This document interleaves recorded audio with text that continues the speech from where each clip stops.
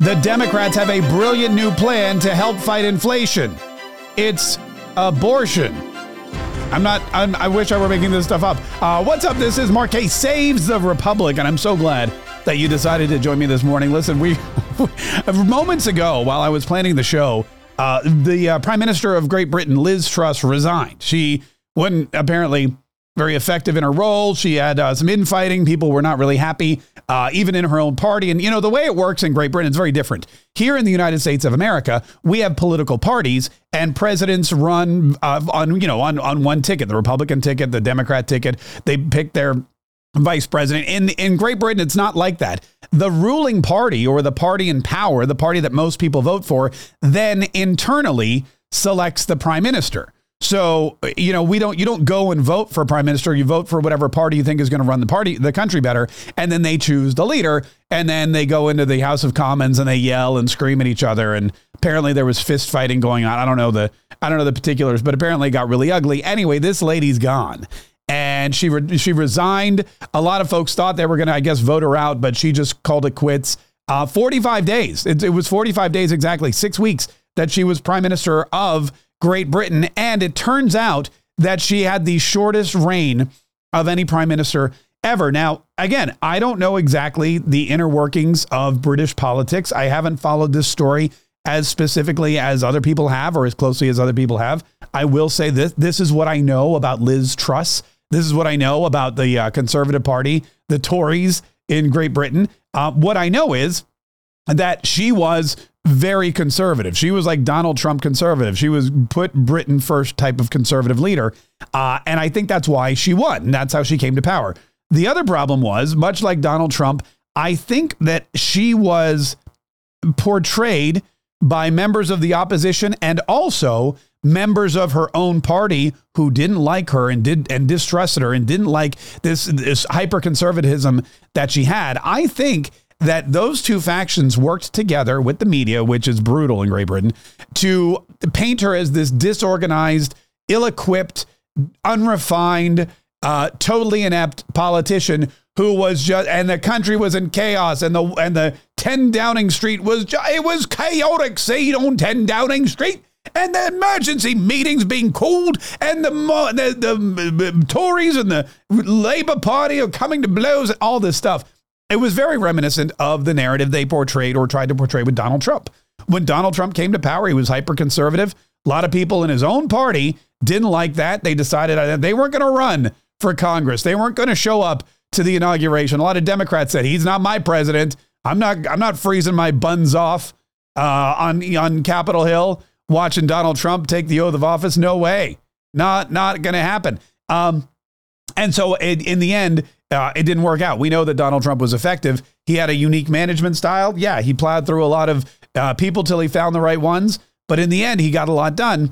He was able to withstand this narrative of chaos and ineptitude and everything else. I don't know, again, that that's the case. I'm just saying I draw some similarities between the two. Whenever you have a hyper conservative leader who wants to put their country first, it seems like people don't like that. Also, I do know this. I do feel like the stories that I followed or the news that I was up on with Liz Truss, it didn't seem that she was able to execute as well her ideas. For example, Donald Trump said, I wanted to cut taxes, and he got it done. He worked with Paul Ryan, who he hated or who hated him, and they got it done. They got the American tax cut for the people. You got $500 back from your company, maybe. You got 1,000, maybe. The companies were coming back, jobs were being created. It was incredible. And that was something Donald Trump delivered on. I don't think Liz Truss was able to immediately deliver on some of her promises. And I think that was also, pardon me, I'm getting somebody email. I don't know why my email's up. Let me turn that off. Somebody was getting a little perturbed. Anyway, enough about British politics. Let's talk about the only politics that matter, American politics, because unlike Great Britain, the leader of this country hasn't resigned yet, which I'm up in the air as to whether or not I want him to do, because, again, the alternative is cackling Kamala Harris, who is, I don't know. I mean, I have to think she's probably the worst choice. Even, I don't know. It's a really tough decision. Joe Biden or Kamala Harris. Anyway, the Democrats, the big fear they have now is losing total control of everything but the White House. After just 2 years in office, Joe Biden, his ineptitude, speaking of which, his bad decisions, everything that he's done to destroy this country. And by him, I mean the party, because we know he can barely move. In fact, he's going to Delaware again. I don't know if you know that he's taking a long weekend. There was just a big expose in CNN about how he's spent more time away than any other president. A quarter of his presidency has been spent at home in Delaware. He's taken off more time than Donald Trump, than Barack Obama, than anybody. And on the heels of that story, and on the heels of him declaring tapping into the strategic oil reserve because we have an energy crisis, and on the heels of him saying this is the most consequential election of our lifetime, these midterms, the Democrats must win, he's deciding to go away for 4 days. So I think today's his last day at work, and then he'll be gone. He'll be in Rehoboth or whatever, chilling on the beach, probably in a mask. So anyway, that's an aside. In the meantime, the midterms, the Democrats now believe that they're going to lose. And so they're coming up with crazier and crazier ways to win. Stacey Abrams, who's a Georgia Democrat, she's running for governor. She will lose. She's lost before. Don't feel bad for her. It's becoming a habit with her. She came up with a really interesting response to the question about inflation. And I have to take her at her word. I have to believe she's serious. Remember, this is the same Stacey Abrams who told everybody that the fetal heartbeat that you hear on the sonogram is made up. It is a made up. There's no fetal heart week before 6 weeks, which we know is a lie. And when that sound you hear is a sound effect made up in a massive fraud perpetrated by OBGYNs around the world so that they can control the woman's emotions, so that they can force a woman to have a baby that she may not want to have because she hears a sound effect that she believes is the baby's heartbeat, but ain't. That's her crazy conspiracy theory. We'll get this one. Georgia Democrat Stacey Abrams, who is running for governor, this is from Breitbart, said during a television appearance Wednesday that more abortion was a solution, get this, to the crippling inflation rate. I'm going to pause. I'm going to reread that. I want you to understand exactly what the Democrats are suggesting. Stacey Abrams suggested that more abortion was a solution to combating the nation's crippling inflation rate. The question was, while abortion is an issue, it nowhere reaches the level of interest of voters in terms of the cost of gas, food, bread, milk, things like that. I think this was from Morning Joe. Yeah, this is from Morning Joe. So Morning Joe says, while abortion is an issue, it nowhere reaches the level of interest of voters in terms of the cost of gas, food, bread, milk, things like that. What could you do as governor to alleviate the concerns of Georgia voters about those livability, daily, hourly issues they're confronted with? Her reply to Morning Joe, let's be clear. Having children is why you're worried about your price for gas. It's why you're concerned about how much food costs. For women, this is not a reductive issue. You can't divorce being forced to carry an unwanted pregnancy from the economic realities of having a child.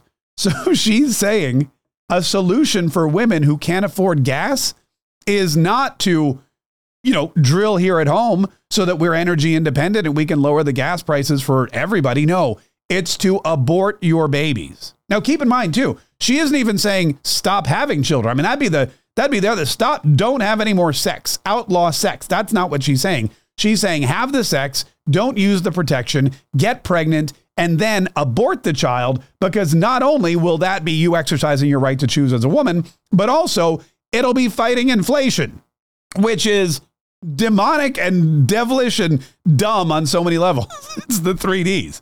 First of all, it doesn't fight inflation. Inflation is not caused by women having babies. Inflation is not caused by you having more children than you can afford to feed. Inflation is caused by other factors that Joe Biden has he's just let them fly.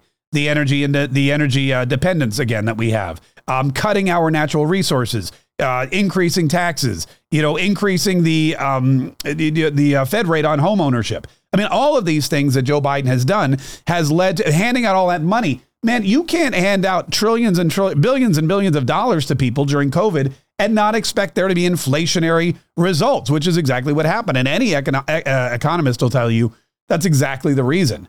So Joe Biden and his COVID relief plans and his handing out of cash and his mismanagement of the military and the war in Ukraine and the gas prices and our energy dependence and his stupid Green New Deal, all this stuff, consumer confidence, everything, it's all related to Joe Biden. And that's why inflation is high.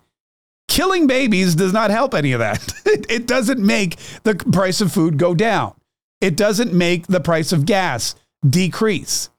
Stacey Abrams is suggesting abortion as a cure for inflation when it's not. Personally, you may not have to spend as much money. Sure, if you only have you and not you and a baby, yes, there's less money that you need to spend on gas and diapers and food, and there's less money that you need to spend on childcare and education and, clothing and all that other stuff, but it doesn't fight inflation.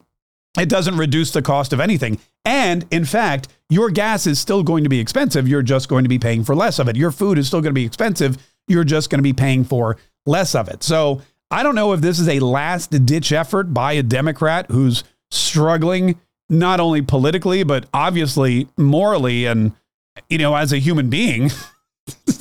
As a human being, she's struggling on this planet right now to make any sense. And so what, by the way, there's another quote here that I did want to read you, because it says here, a governor can address housing prices. A governor can address the cost of education. A governor can put money into the pockets of everyday hardworking Georgians instead of giving tax cuts to the wealthy. That's what I talk about on the trail, Abrams said before switching the conversation back to abortion, because she's definitely there. I mean, she believes abortion is going to be the win. She believes that abortion is a way that that male OBGYNs can control women. The doctors can control women. And by forcing them to hear fake fetal heartbeats, they can convince women to have babies that they can't afford, thus adding to inflation. It's really an interesting thought process. I believe, again, this is a last ditch effort by a candidate to try to gain some relevance, to try to scare people into voting for her. But I just pray to God it's not going to, I don't think it will. In fact, the more Stacey Abrams says stuff like this, the more Republicans I think are going to go out and vote. The more Stacey Abrams says something like this, I think the more people are going to go out and vote for Brian Kemp and Herschel Walker. I think that people are going to look at this woman and go, yo, she's crazy. And they're going to see that big D next to her name. And they're going to be like, she's crazy. She got a big D next to her name. Raphael Warnock's got a big D next to his name. He must be crazy too. Fun fact, he is, and also kind of a lech. But anyway, that's what's going. We'll have more of this on the Mark Kaye Show later on today. So listen, noon to 3 Eastern, 11 to 2 Central, wherever you listen to the show, on the radio, on our podcast page, or on any of our streaming outlets. And don't forget, folks, to join our locals page too. We have a fantastic Katriot community on our locals page. It's markk.locals.com. markk.locals.com. Content, live streams, video podcasts, comments from memes. People are posting memes there all the time. They're funny ones too. So go and be part of the Katriot community on locals. markk.locals.com.